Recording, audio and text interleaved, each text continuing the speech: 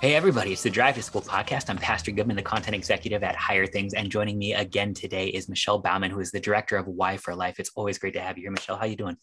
Hey, I'm doing great. Thanks for inviting me back. It's a privilege to have you.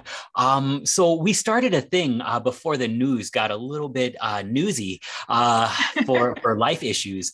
We started talking about life issues in all 10 commandments and not just sort of the fifth and the sixth.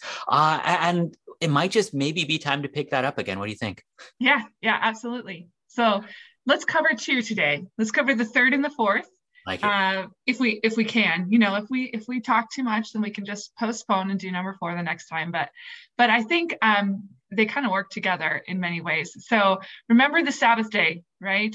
Third commandment. How does that even relate to life? This is an easy one, right? Okay. It's because the Sabbath day is on the Sabbath day, we go to church, right? We go to church and we go to the place where life is given.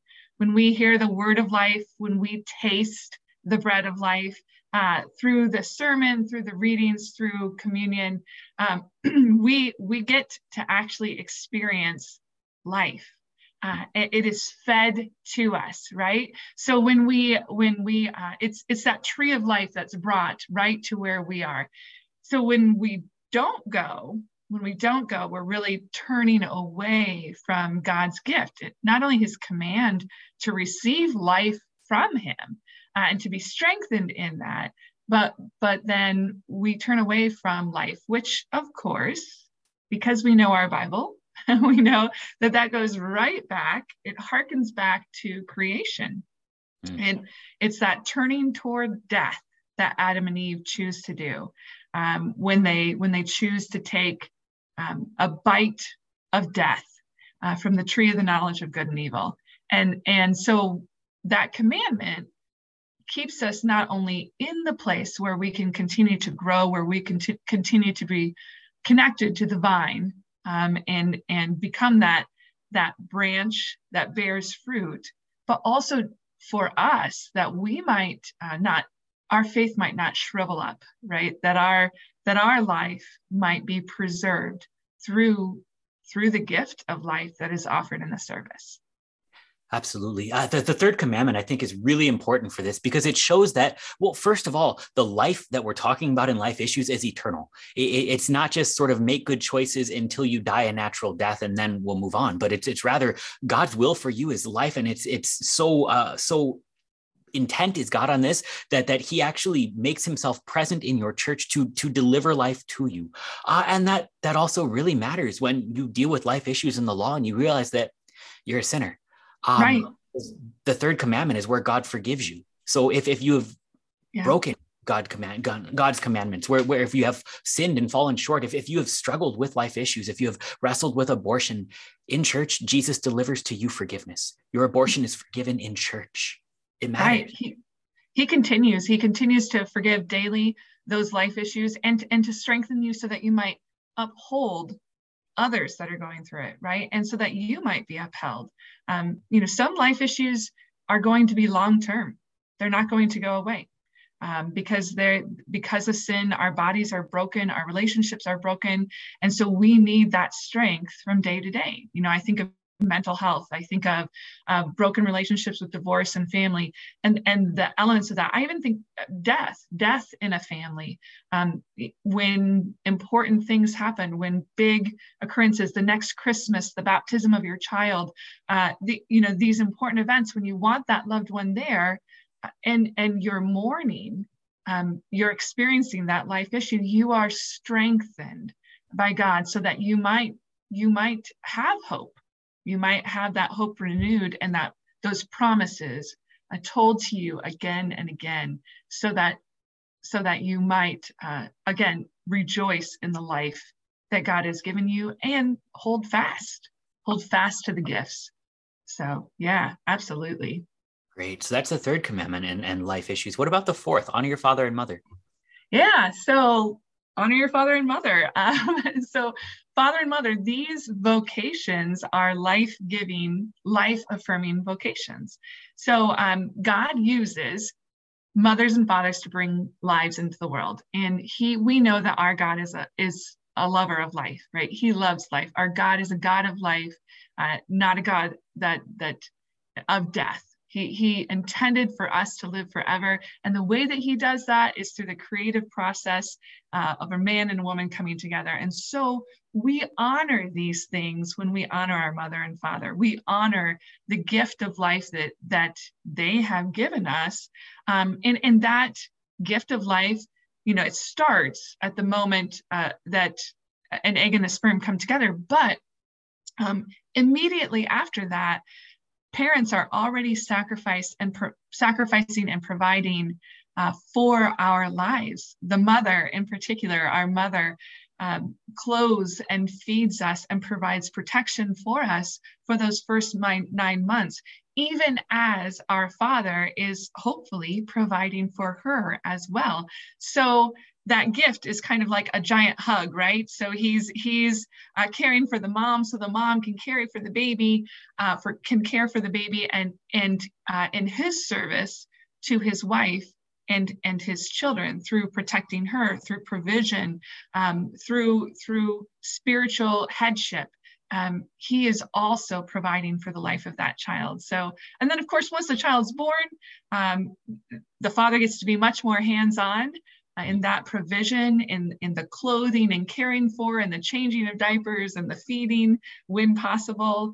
And when we honor father and mother, we're not just honoring them, but we're also honoring the role that they play, the vocation that God has given them, and the gift that God has given them as well as us. We recognize that parents are a gift, and God does his work through them, whether that's, again, physical care, but also spiritual care. So our parents bring us to church. Our parents introduce us to the faith. These are good gifts from God, and they are life-affirming gifts. Absolutely. So we see God creating life through the family, which of course makes it worthy of honor, that he cares for us. And it also starts to shape then the other authorities that we as Lutherans start to recognize in the fourth commandment as well. So right. we can see then, you have a church, you have a pastor, you have God working to care for your soul through the authorities given in your church. And again, this is to sort of meet your parents, meet your family, and provide spiritually for that. And you also have a government.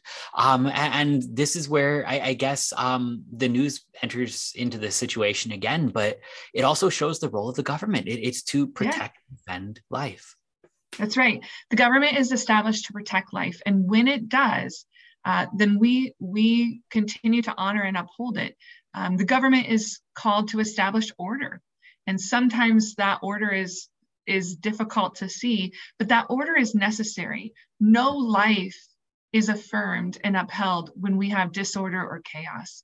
And government is supposed to reflect the order that God establishes in creation, the order that God carries out in our life, the orders that he intends for us. So again, when the government does its work by caring for those who need assistance, by making society safe, then we honor and we obey and we uphold. When the government doesn't, when it doesn't uphold life through laws, then we find a way to speak and to encourage the government to do the job that the government is called to do, and that is to uphold life, to protect the weak and the innocent, to keep those who cannot keep themselves safe. So we have Christians have a phenomenal role in the government, not only in honoring, but also upholding it and encouraging the government to do the things God has called the government to do. Absolutely. And I think probably one of my favorite parts about the fourth commandment is that it's given to sinners. It's given to sinners as parents, and it's given to sinners who are struggling even in Israel, or as well in the wilderness after leaving Egypt, with government. They don't get along together. There's bickering, there's quarreling. That God would give the fourth commandment. It's not dependent on having a perfect government or having perfect parents or having a perfect man and a woman who are married together. But it's a recognition that this is what God wills as good and builds up society. But more so, this is what God has promised to work through even when they're sinners, which means you don't need a perfect government for God to still be present and working through it. You don't need perfect parents parents or a perfect situation, so many times God will sort of reach down and find another way to care for life, to promote life and protect life, because it's his desire that we live. Right. And we know that God works good in all things for his people. Mm-hmm. So the government is going to be broken at times. It is going to be sinful because it is run by sinful people. And yet God's will and God's a firm affirmation of life is still going to happen because God is greater than that. So, and that reminds us too that our trust is not in the government, even though we honor it, even though we understand that God intends to use it for our good. Sometimes the government is wrong, and sometimes, so we don't put our trust in things that are fallible. We don't put our trust in things that will change in the wisdom of men. We put our trust in the wisdom of God. And when the government upholds that wisdom, we rejoice in that. This summer, the government upheld the wisdom of God. June 24th, the overturning of Roe v. Wade, prime example of the government doing its work and allowing the discussion to be had. So. Absolutely. And we continued. I mean, even I remember talking about that doesn't mean sort of your work is done or our work is done, but rather now we get to point to the broken families and offer help and offer assistance in the exact same way, because just like sometimes governments are broken by sin, sometimes families are too. And so the role of the Christian isn't just to cast down blame, but it's to love, it's to speak truth, and it's to find hope in Christ. Absolutely. Yeah. Well, Michelle, that's 2 commandments. We did pretty good today. That's right. We got through them. I'm impressed. Michelle Bauman is the director of Y for Life. You should check them out. They're on the TikTok now doing awesome stuff. They're on all the socials, yforlife.org. Thank you so much for being here. Thanks so much for having me. See you next time.